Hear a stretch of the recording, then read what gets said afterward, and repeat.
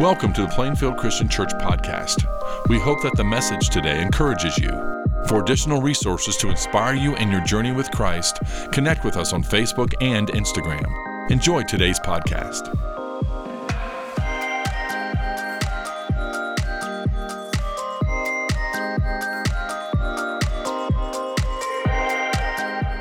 Luke chapter 10 is where we are this morning, Luke chapter 10. So get your devices or hard copies ready. And let's pause for just a moment. We'll pray together. Indeed, Father, you have lifted us. And even today, in an atmosphere of worship, you lift us. Because here we're lifted above the mundane, to the sublime, to the ordinary, to the extraordinary God that you are. We thank you for that. I pray, Father, we are good hearers of the word today, so that we may be good doers of it. In Jesus' name, amen.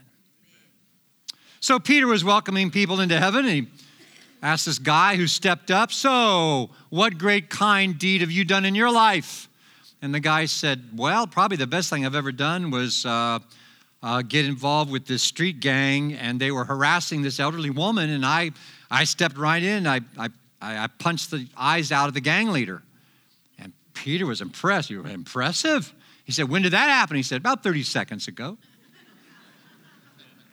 Well, it can be a frightening thing to get involved with the needs of people, with the harshness of society, with the things that we see that are injustices, with the hurts of people. Sometimes we don't get involved because of the trouble it might cause us, or sometimes we don't get involved because it's just too great a risk, or it's the time element involved, or the money element, or we're setting ourselves up, or we're not being wise, or something. Sometimes it's simply a heart issue. This month of February, we're dealing with a clearer vision of our mission, what we're about. And we're not about just staying together. We're not about being isolated. We're not about cutting ourselves off from people around us who don't share in the same understanding of Jesus Christ, people who don't have the same morality as we do or have the same political outlook. We're not here to do that.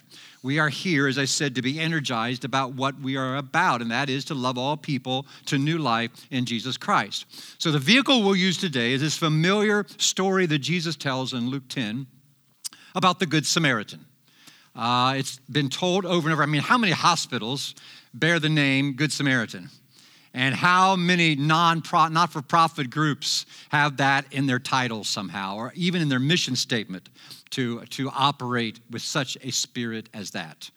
If you were one of the 70 million that watched the closing episode of Seinfeld, you remember that Seinfeld and his buddies were in jail because of breaking the Good Samaritan law, which says if you get involved with somebody and you hurt somebody, that you're not held liable for that.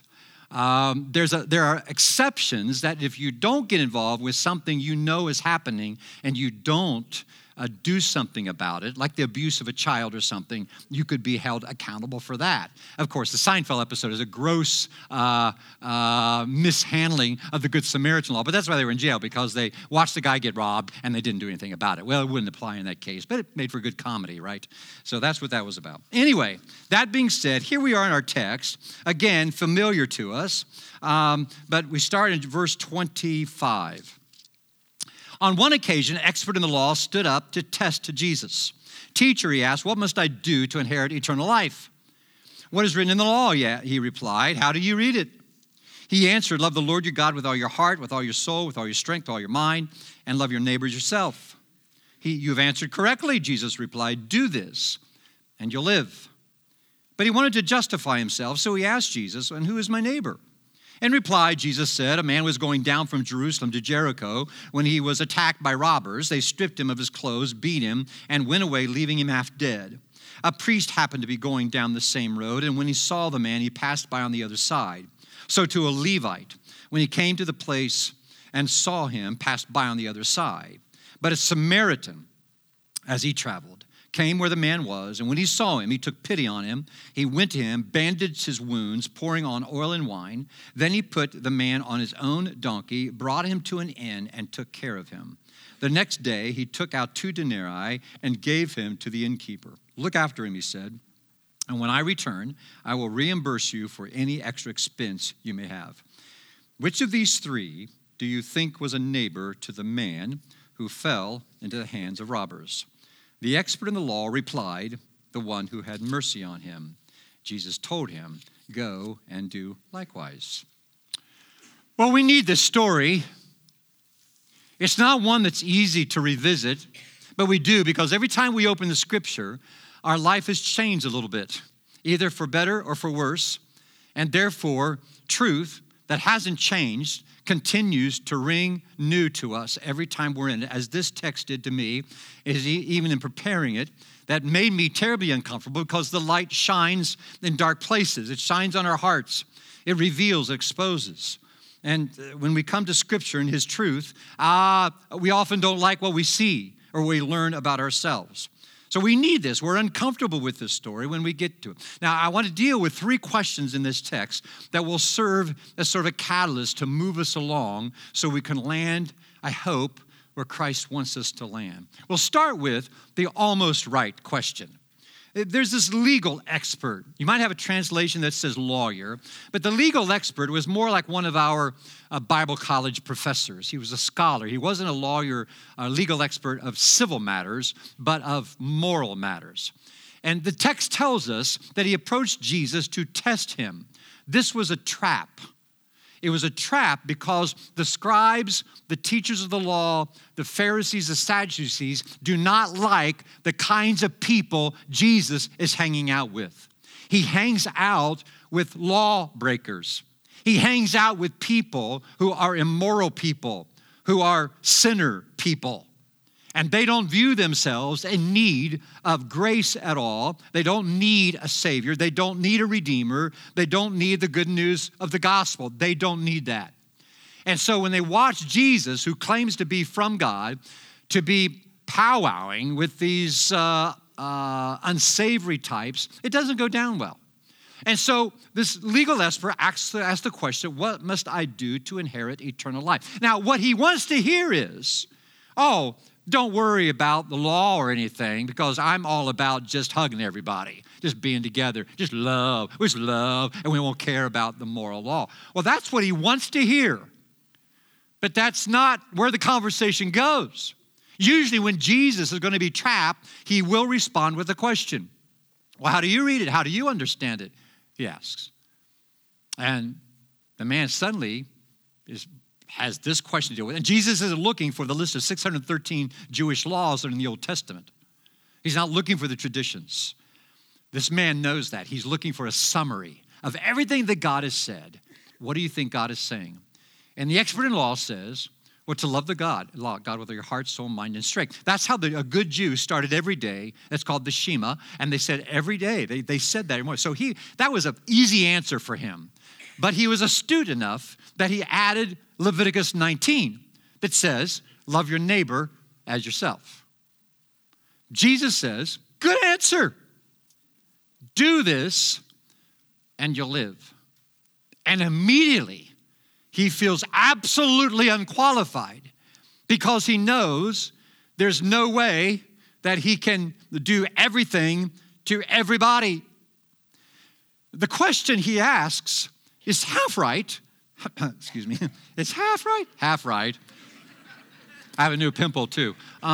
It's half right because we all ought to be on a quest for eternal life. I mean, that's one of the reasons we're here, right? We know that this life isn't all there is. We know there's something more to come. And so we are preparing for life after this life. And so we know this journey. So that part of the question was good. The bad part, the wrong part was, what must I do? Now, it's the same question the rich young ruler asked Jesus, right?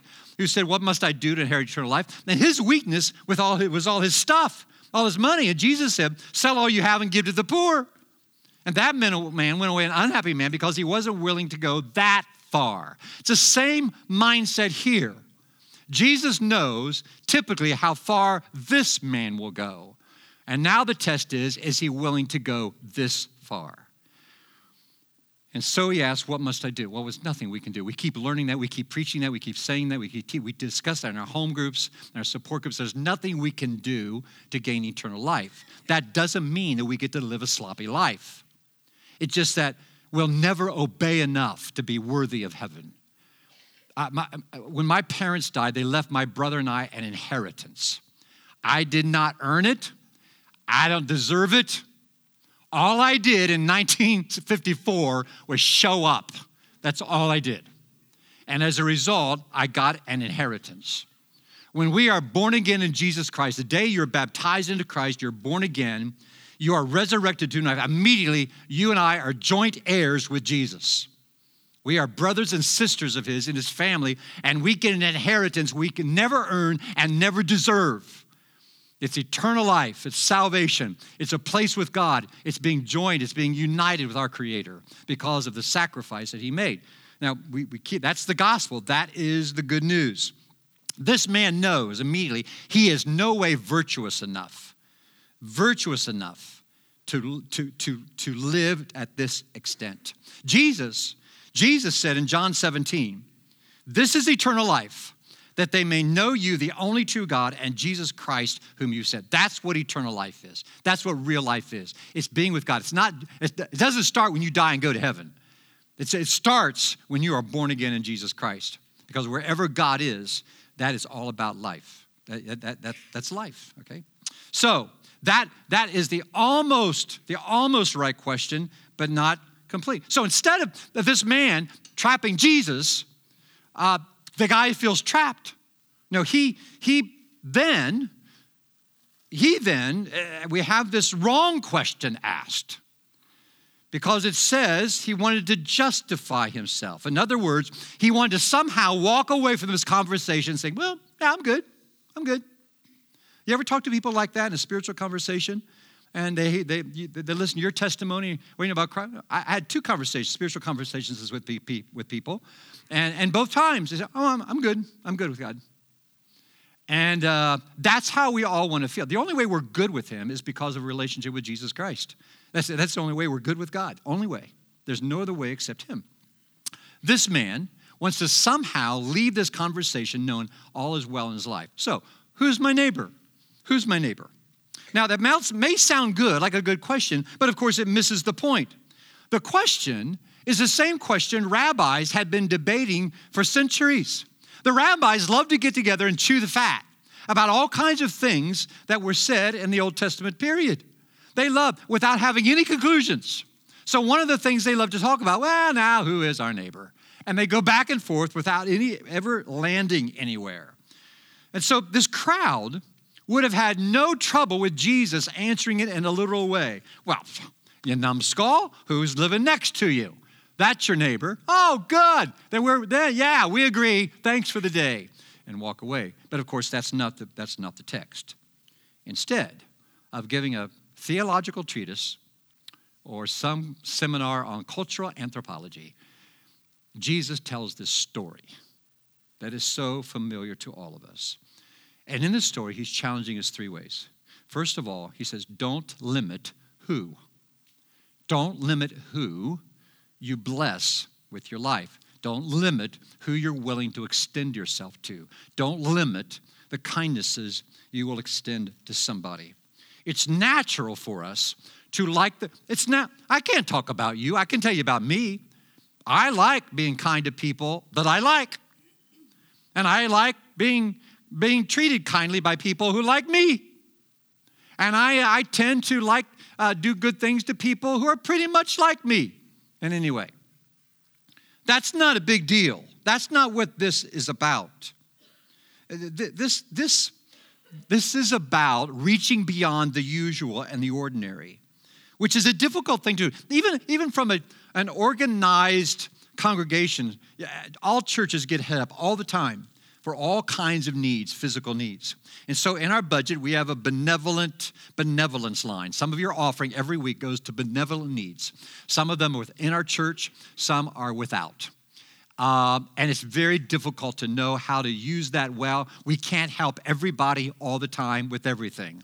but we can help some people with some things some of the time. And so it's very difficult. Just like you and me as real people, we can't help everything we see, everything we're moved by, but there's some things we can do. Jesus is just saying, don't limit who that is.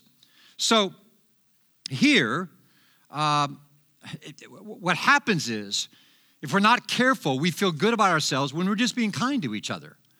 Now, there is a place for that. This message is, I look at this church and I see the way you care for each other. Those of you who have babies and get meals brought to you for a couple of weeks, makes me want to have a baby, just so I get food brought to her. Or, in the hospital, or the way some of our people run people to doctor's appointments and care for each other in your home groups and in support groups and what have you. Great love. This message is not about that. That's another category. If this message were about shepherding or about bearing one another's burdens in the context of church family, that's another sermon. This sermon isn't about that. This is about beyond that expectation into loving the world around us well. The kinds of people that are on your list and mine that we really have trouble with. Who do you hate? Oh, that's too strong for church, right? So let's say, who do you dislike? Who do you dislike? Is there a race on your list? Is there someone of a different socioeconomic level on your list? Is there maybe an immoral person on your list? I'll go that far, but I'm not going to help a person like that. Is there someone who has another religion on your list? We all tend to have our lists that we will go so far, but now that kind of person, I don't know. Jesus is saying there's no place for that. Because the two main characters here are the Jew and the Samaritan. Both hate each other. Jews hated Samaritans. They were half-bloods. And the Samaritans hated the Jews. Jews in Judea would often cross on the east side of the Jordan River, go up that side to cross back into Galilee so they wouldn't step foot in the region called Samaria. They hated them. So the idea that Jesus calling this hero of the story a good Samaritan was the most horrendous thing that he could say. If that were a Samaritan crowd, if this was a Samaritan asking the question instead of the legal expert, then it would have been reversed. He would say the good Jew stopped and addressed the needs of the Samaritan. But that wasn't the crowd. The crowd were the Jews. We all have those that we have difficult time caring about and loving. A good Samaritan is just an oxymoron. It's like saying jumbo shrimp or unbiased politician. Where do you find that? No, of course not. It's Jesus' a way of saying, don't dare put limits on who you will exercise kindness and mercy toward. Second, he's saying, don't limit when. We find ourselves moved by people's conditions, situations. And the best way I could illustrate this, let's say on your street, let's say you got this good neighborhood, and across the street, the house burns down. And I have no doubt that every person sitting here this morning would offer help in getting that family's needs. You would jump in. Most of you would probably lead the way with the neighborhood. And you'd raise money or you'd put them up, something would happen. But let's say the house that burned down, maybe your neighborhood is a little surprising. Things go on that you don't know about, and they find out that in the basement that the fire was started because of a meth lab. Oh, well, there you go. There you go. You make your bed, you just sleep in it. Heard that one? You thought that way before?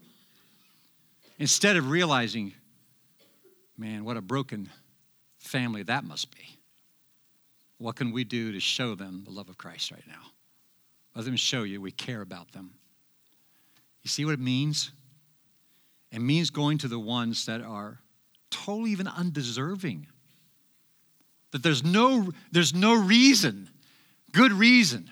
See, the ones like us, the moral people, the godly people, the good citizens, those are the easy ones. That's expected. But what about the others?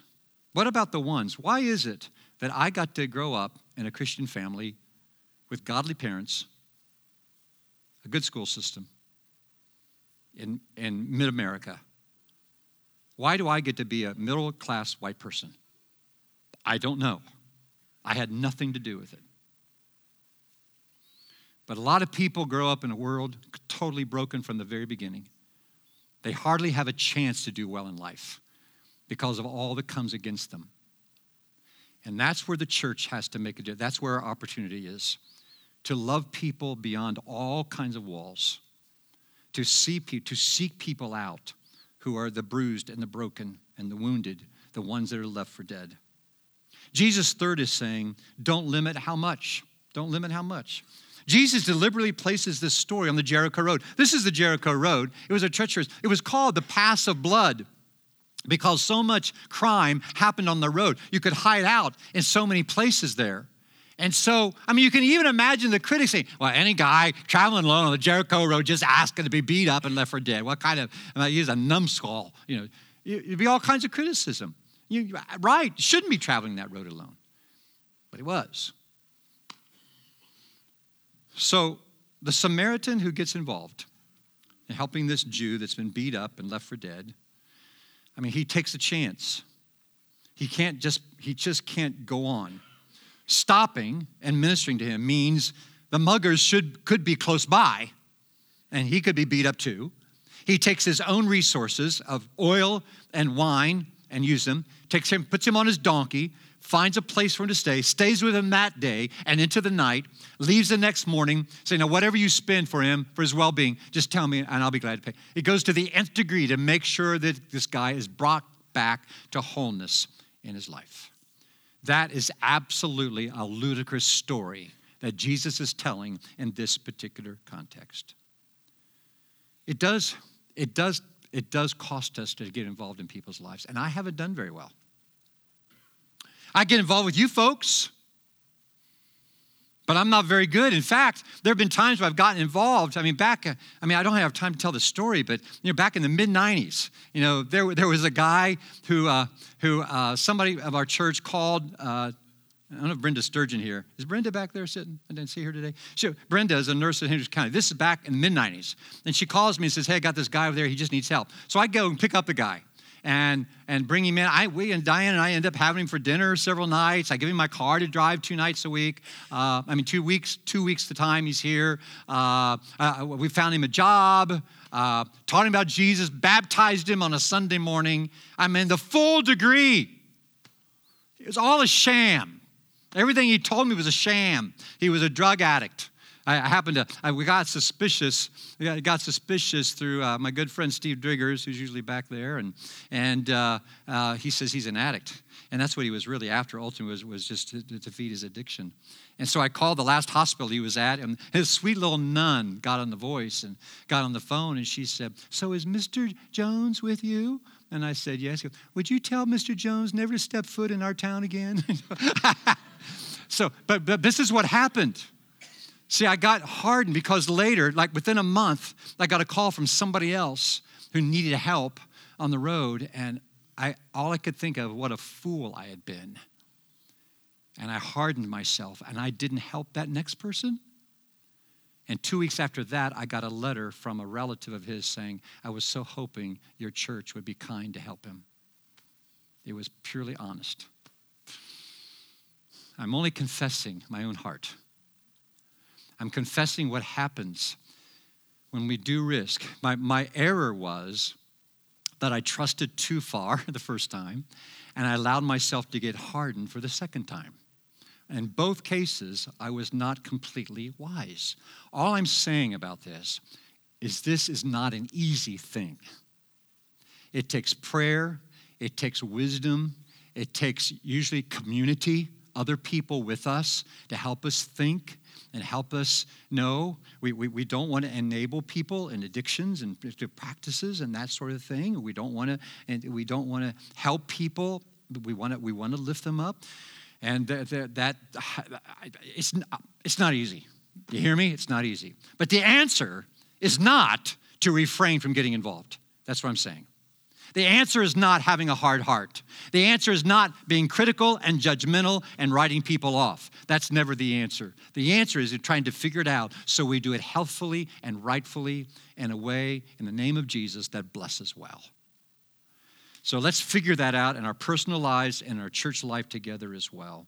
Because sometimes we say, well, I just can't afford to give. What it means, what we're saying is I can't afford to give without it being a burden to me. We're willing to help as long as it doesn't cost me much.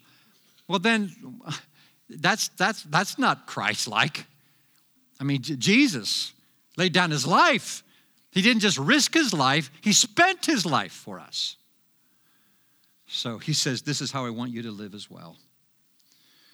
So, Jesus tells this radical story to help us see ourselves. So here are the application points. First of all, the right question. Let's go to the right question. The right question is, which of these three do you think was a neighbor to the man who fell into the hands of the robbers? Now, can you hear the legal expert? I mean, he can't say the word. Well, it was the guy who showed mercy. You can't say Samaritan. It's too ugly a word. And Jesus says, go and do likewise. It's the right question. The right question is, to whom does God want me to be a neighbor? What kind of neighbor am I? That's the question. And it's modeled in the Good Samaritan. All God's commandments are summed up in these two: love God and love people. I'm ashamed of myself when I think back of the mid-'70s. I had one of my first youth ministries was Lancaster. Student ministry was Lancaster, Ohio, Fifth Avenue Church of Christ. I had a youth group. We were studying 1 John. God brought this back to mind this week, and I didn't want to think about it, but here it is. I'm confessing again. And so we were studying 1 John. We came upon this verse. If anyone says, I love God, yet hates his brother, he's a liar. For anyone who does not love his brother whom he has seen cannot love God whom he's not seen. And I had spent a whole youth group talking about who brother is. I was no better than a rabbi of Jesus' day chewing the fat, trying to define that word. And I never concluded it. Because I wanted a definition on who my brother really is. Who do I have to love? I'm commanded to love anybody who's a fellow human being bearing the image of God. Now, that doesn't mean he's a brother in Christ. Doesn't mean he's a brother, spiritual brother for eternity, but he's a human brother, a human being brother to be treated well. So to be a good neighbor, first, demonstrate kindness to strangers. People unlike us. Someone well said, kindness is love with your work clothes on. Kindness is love with your work clothes on. So who will you love? What stranger will you love? The person who's a foreigner to you, the outsider. Jesus said in Matthew 5, if you love those who love you, what reward will you get? Are not even the tax collectors doing that? And if you greet only your own people, what are you doing more than others? Do not even pagans do that? You see, sometimes the world puts us to shame as to who it is we're going to love. They exceed us in what they do, and that ought not be. We ought to be leading the way. We don't get rewards for loving each other well. That's expected. That just comes with the territory of being in the family of God. It is hard to know who to risk for. One lady went to a church, honest seeker, wanting help. She didn't get help, and she wrote this poem as a result. I was hungry, and you formed a humanities group to discuss my hunger. I was imprisoned, and you crept off quietly to the chapel and prayed for my release. I was naked, and in your mind, you debated the morality of my appearance. I was sick, and you knelt and thanked God for your health. I was homeless, and you preached to me the spiritual shelter of the love of God. I was lonely, and you left me alone to pray for me. You seem so holy, so close to God, but I'm still very hungry and lonely and cold. Then, see the value of small acts of kindness. See the value of small acts of kindness. Mark 9, Jesus said, truly I tell you, anyone who gives you a cup of water in my name because you belong to the Messiah will certainly not lose their reward. A water, something simple, but you do it in the name of the Lord to bless somebody, God notices that, and there's a reward for that. And then practice love. Practice love that goes beyond normal kindness, beyond the usual kindness. Under Roman occupation, a Jew had to carry a Roman soldier's things for a mile. No choice. But Jesus said, if someone forces you to go 1 mile, go with them 2 miles. Go beyond the ordinary. Go beyond the expected. Go beyond the usual. Well, that's what Jesus is saying. So what will that be? What's that look like for you? I don't know. But here, make sure, finally, you give God the credit. Give God the credit. Jesus said, let your light shine before men that they may see your good deeds and praise your Father in heaven. That doesn't mean preach a sermon. That doesn't mean hit them on the head with a Bible. It just, if they say thank you or not, just say, God's been so good to me, I just want to do that to you. Don't dare say, yeah, that's the kind of guy I am. I just like to do good for people. No, then you get the glory for that. Don't say, well, I was just walking by. You just happened to be there. No, when you're a believer, God puts you in that path. God puts him in that path. She's there because he knows you're going to walk there. You give God the glory for it. So let me just ask you who you are, because there are three people that have different roles in our story today. There are beater-uppers. You ever been beat up by people? Not physically necessarily. Maybe you've been beat up physically. Glad you're here. Spiritually, vocationally, relationally beat up. This world is filled with people who are beater-uppers. And sometimes we beat up people just by ignoring them. Sometimes we beat up people by a glance of condescension, by a refusal to get involved, by walking away. There are all kinds of ways we beat up people, and by short little pithy, scarring words. Then there are passer-uppers, like the priest and the Levite, who just didn't want to get involved. Not bad guys. In fact, they all know about the temple. They know all about the law. They could quote you prophets. They know all about Moses. They know all about the Bible information that was available to them that day. But they missed the big picture. Brothers and sisters, to be in our huddles and not be accountable to one another, what we are actively doing beyond the safety of our homes and the safety of our church building is not sufficient. We've got to stop passing by so we can be picker-uppers. Just picker-uppers, people who will, with a kind word, a gesture, it doesn't have to be great. It may be great. It may call for some act of greatness, but it may be something small done to bless a person and to give them some kind of hope for the day. So, when you came in, you got a Band-Aid. Would you put it on right now? Take your Band-Aid out and put it on somewhere. Mine's on my hand right here. Now, don't trash the place, okay? Put the trash in your pocket, okay? Put your Band-Aid on. And just, I know when you take a bath tonight, it's probably going to come off. It'll be dirty this time tomorrow, whatever. But maybe just for a few hours, we can have it on to remember that and notice people. When you look at that, maybe you want to write on there Luke 10, or write on there Good Sam, or just Sam. They'll think it's your name. They'll call you, say, hey, Sam. Whatever it is. If somebody asks you, you can say, I just was reminded today about a story about a guy who just really helped somebody in need, and I want to be that kind of person. So I say, boy, where'd you hear that story? Bible. Yeah. I don't know what God could do with it. Maybe something. If you're bold, put it on your forehead. That'll get attention. But you know why? Jesus is the ultimate good Samaritan. Because you and I were left for dead by the evil one. He's the tempter. We bought his lie. And when we did, we were bruised. We were scarred. We were left without any hope.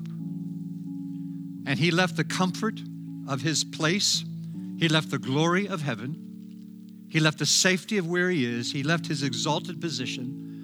And he came to live among us for a while. He lived in our shoes. He walked in our shoes. He lived our lives. He died the death we should have died so that we could live the life we're called to live.